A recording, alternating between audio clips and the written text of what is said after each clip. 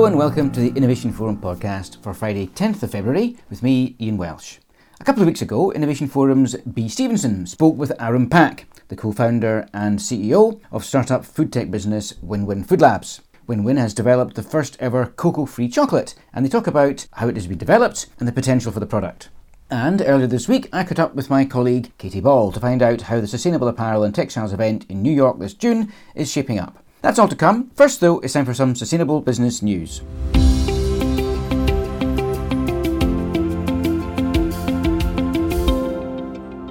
It's been hard to avoid the controversy, particularly in the UK, over the enormous profits being made by the energy sector giants, while bills for domestic and business customers have reached unprecedented levels. There is unlikely, therefore, to be much sympathy for the directors of oil major Shell, who have been personally cited in a court action by legal activists Client Earth over the company's climate strategy. Client Earth is suing the 11 directors on the basis that Shell's climate strategy is inadequate to meet necessary low-carbon targets and that the company is at financial risk as the global economy transfers to renewable sources of energy. The activists are supported by a number of large pension funds and institutional investors.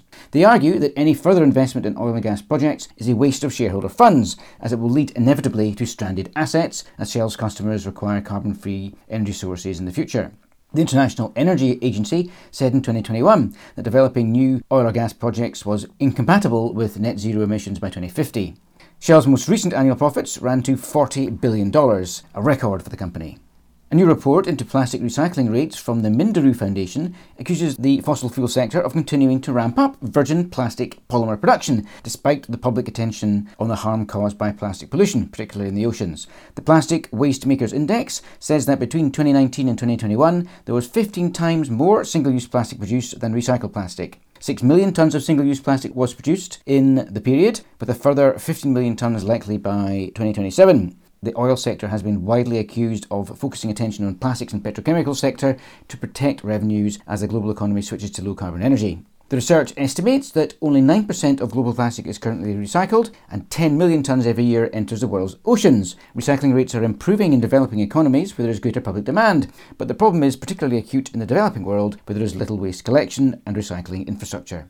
Minderoo points out that the root cause of the problem is that it remains cheaper to produce virgin plastic than to collect, sort, clean and recycle used plastics. WWF has launched a new biodiversity risk filter that allows, at a company level, for assessment of risks and prioritising of actions to enhance resilience. The new tool will complement WWF's existing water risk filter and also allow investors to assess risk on a portfolio basis.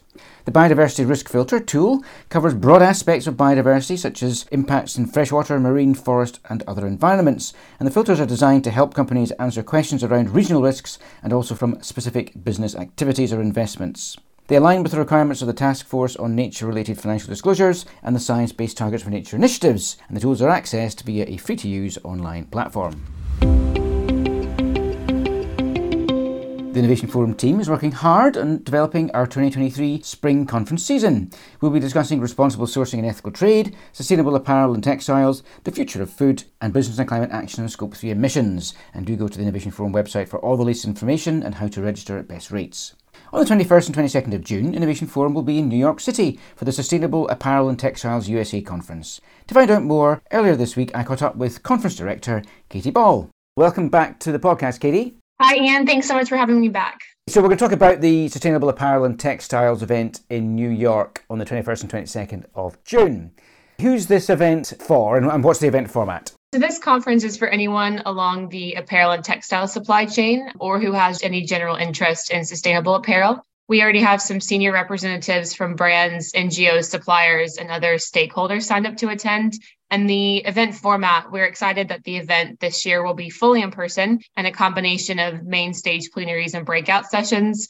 All of these sessions are panel-based, and we ban corporate PowerPoint presentations so that everyone's focus is on in-depth and engaging conversations. As for all Innovation Forum events, it's a discussion-led from the off. Katie, as you've been thinking about the event and bringing it together, what are the issues emerging that we're going to be talking about at the conference? I've had a lot of conversations with experts in the area who have had differing opinions on the most practical steps for brands to take to make the transformation to more sustainable and ethical decisions within their organizations. While everyone wants to make changes, many aren't sure how or what those steps look like. And a lot of these professionals have highlighted the importance of net zero strategies, mitigating waste, and adopting circular designs, but have struggled with creating data-backed strategies and projections that garner support from their executives and stakeholders. So due to this feedback, our sessions are going to highlight the complexity and importance of a specific topic, but also give attendees practical examples of short-term and long-term solutions that can be taken back to their organization. Obviously, the conference is still evolving. What new sessions have been added to the agenda recently? Circularity has been one of the most popular themes on the agenda, and everyone seems to be somewhere on their journey to more circular products. And having the right data is a vital step in creating a viable circularity strategy. So we've added a session titled How Traceability Can Set the Stage for Truly Circular Systems that will dive into the importance of data from every point in your supply chain and the benefit that will bring to your organization when developing new strategies for a circular product. We've also added a State of Apparel content series in the lead up to the Amsterdam conference in April and New York conference in June. Last month, we sat down with Tiffany Rogers from the Fair Labor Association and focused on living wage. And coming up towards the end of this month, we'll be hosting an open invitation webinar focused on how apparel brands can measure their biodiversity impacts for a nature positive future. Great, as that's coming up, you can sign up for that on the Innovation Forum website right now. Any new panelists or speakers that have come on board recently? We've had some really fantastic new speakers sign on over the last few weeks, some of whom include Pamela Fierce-Walsh, the VP of Traceability at PVH, Laurie Rando, the Senior Director of Sustainable Products and Human Rights at Macy's, Franklin Hawley, the Director of Sustainable Fashion at Conservation International, and Laura Whitman, the Vice President of Responsible Leadership and Global Compliance at New Balance. Of course, there are a lot of other really great speakers that you can see under our speakers tab on the conference page. All right, Katie, how can our listeners get involved? We do have a discount running now on tickets to the end of Friday, February 10th, to save $500 on tickets. But we're also offering an extended discount for podcast listeners through Wednesday, February 15th. So you'll just drop the word podcast into the box at checkout to receive that discount. You can also reach out to me directly. My email is catie.ball@innovationforum.co.uk to register for group ticket bookings, sponsorship, and any other inquiries. It's worth saying there are still plenty of sponsorship opportunities available if you want to get more closely involved in the event. And as Katie says, now's a great time to get your tickets. $500 discount. For podcast listeners, use the code PODCAST in the discount box at the checkout. And that runs through to 15th of February next week. Katie, thanks very much. Thanks so much, Ian. We've covered the cocoa sector extensively in the past and the real challenges in establishing long-term sustainable supply chains that provide both viable farmer income and long-term supply stability. So, what alternatives to cocoa are there out there? A couple of weeks ago, Innovation Forum's Bea Stevenson spoke with Arun Pak, co-founder and CEO of Win-Win Food Labs, a London-based startup that has developed and brought to market the world's first cocoa-free chocolate.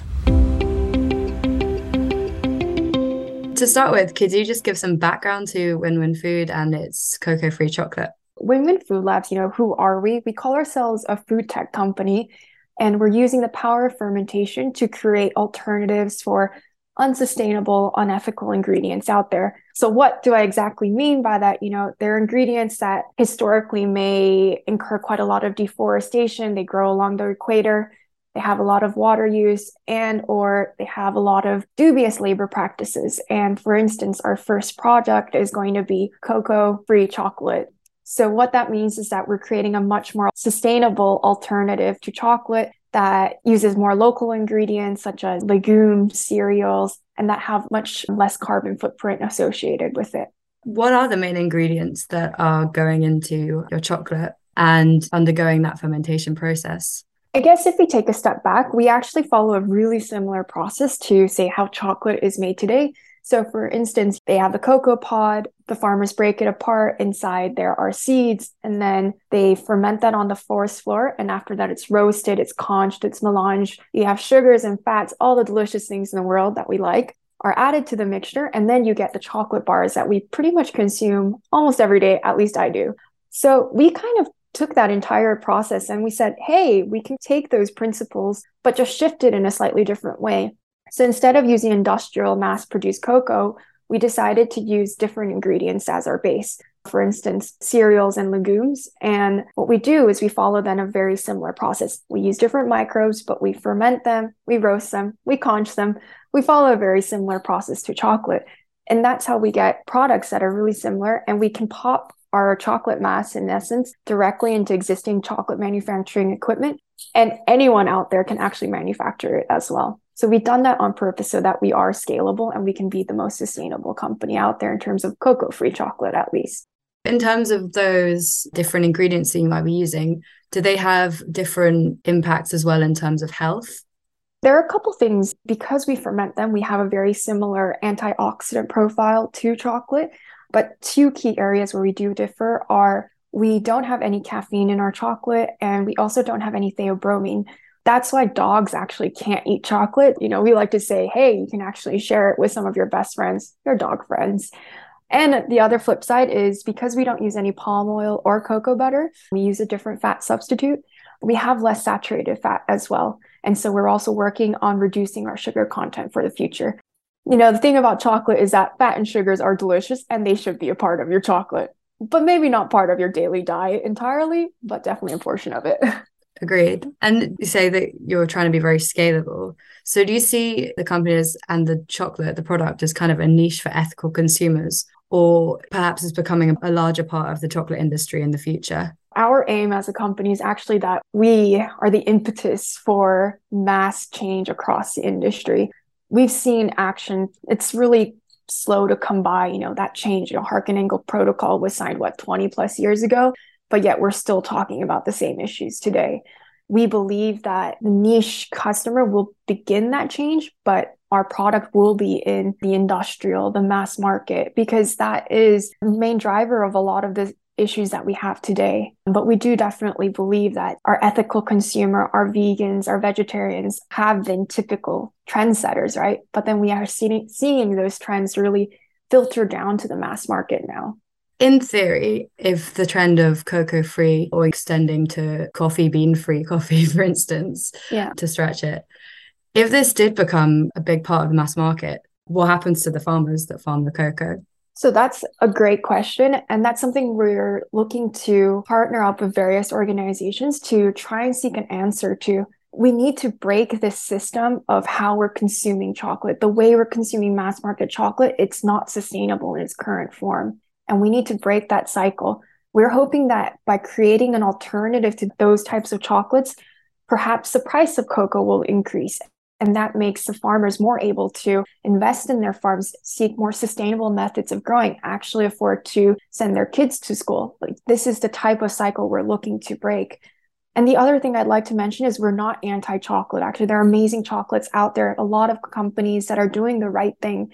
But to make that the industry standard, now that's tough. When you see demand growing 6% year on year, you really have to think, how are we going to meet that demand?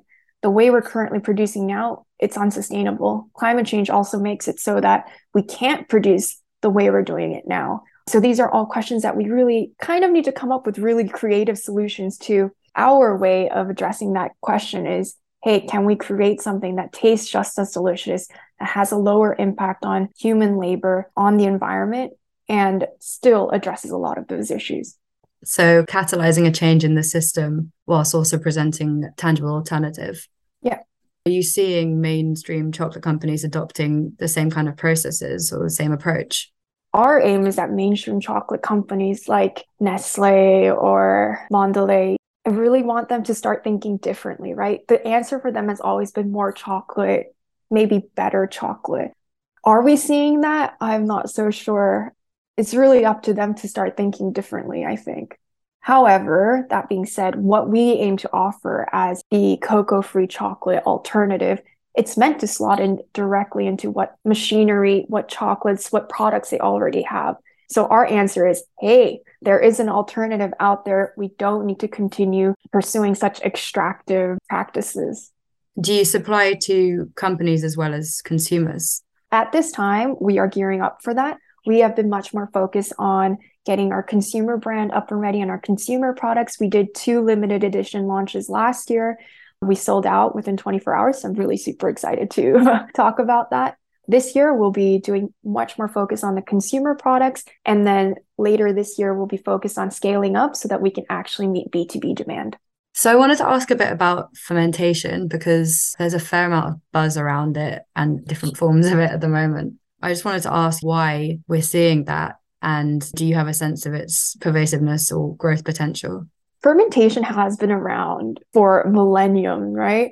It's the reason why a lot of our foods taste so amazing. So cheese, beer, wine, bread. Humans have co-opted fermentation and we love it. It's delicious. I'm Korean American, so like I've grown up around kimchi my entire life. I would not be here today if it were not for fermented foods. The interesting thing is that the food tech world especially has now decided, hey, fermentation can actually solve a lot of our problems.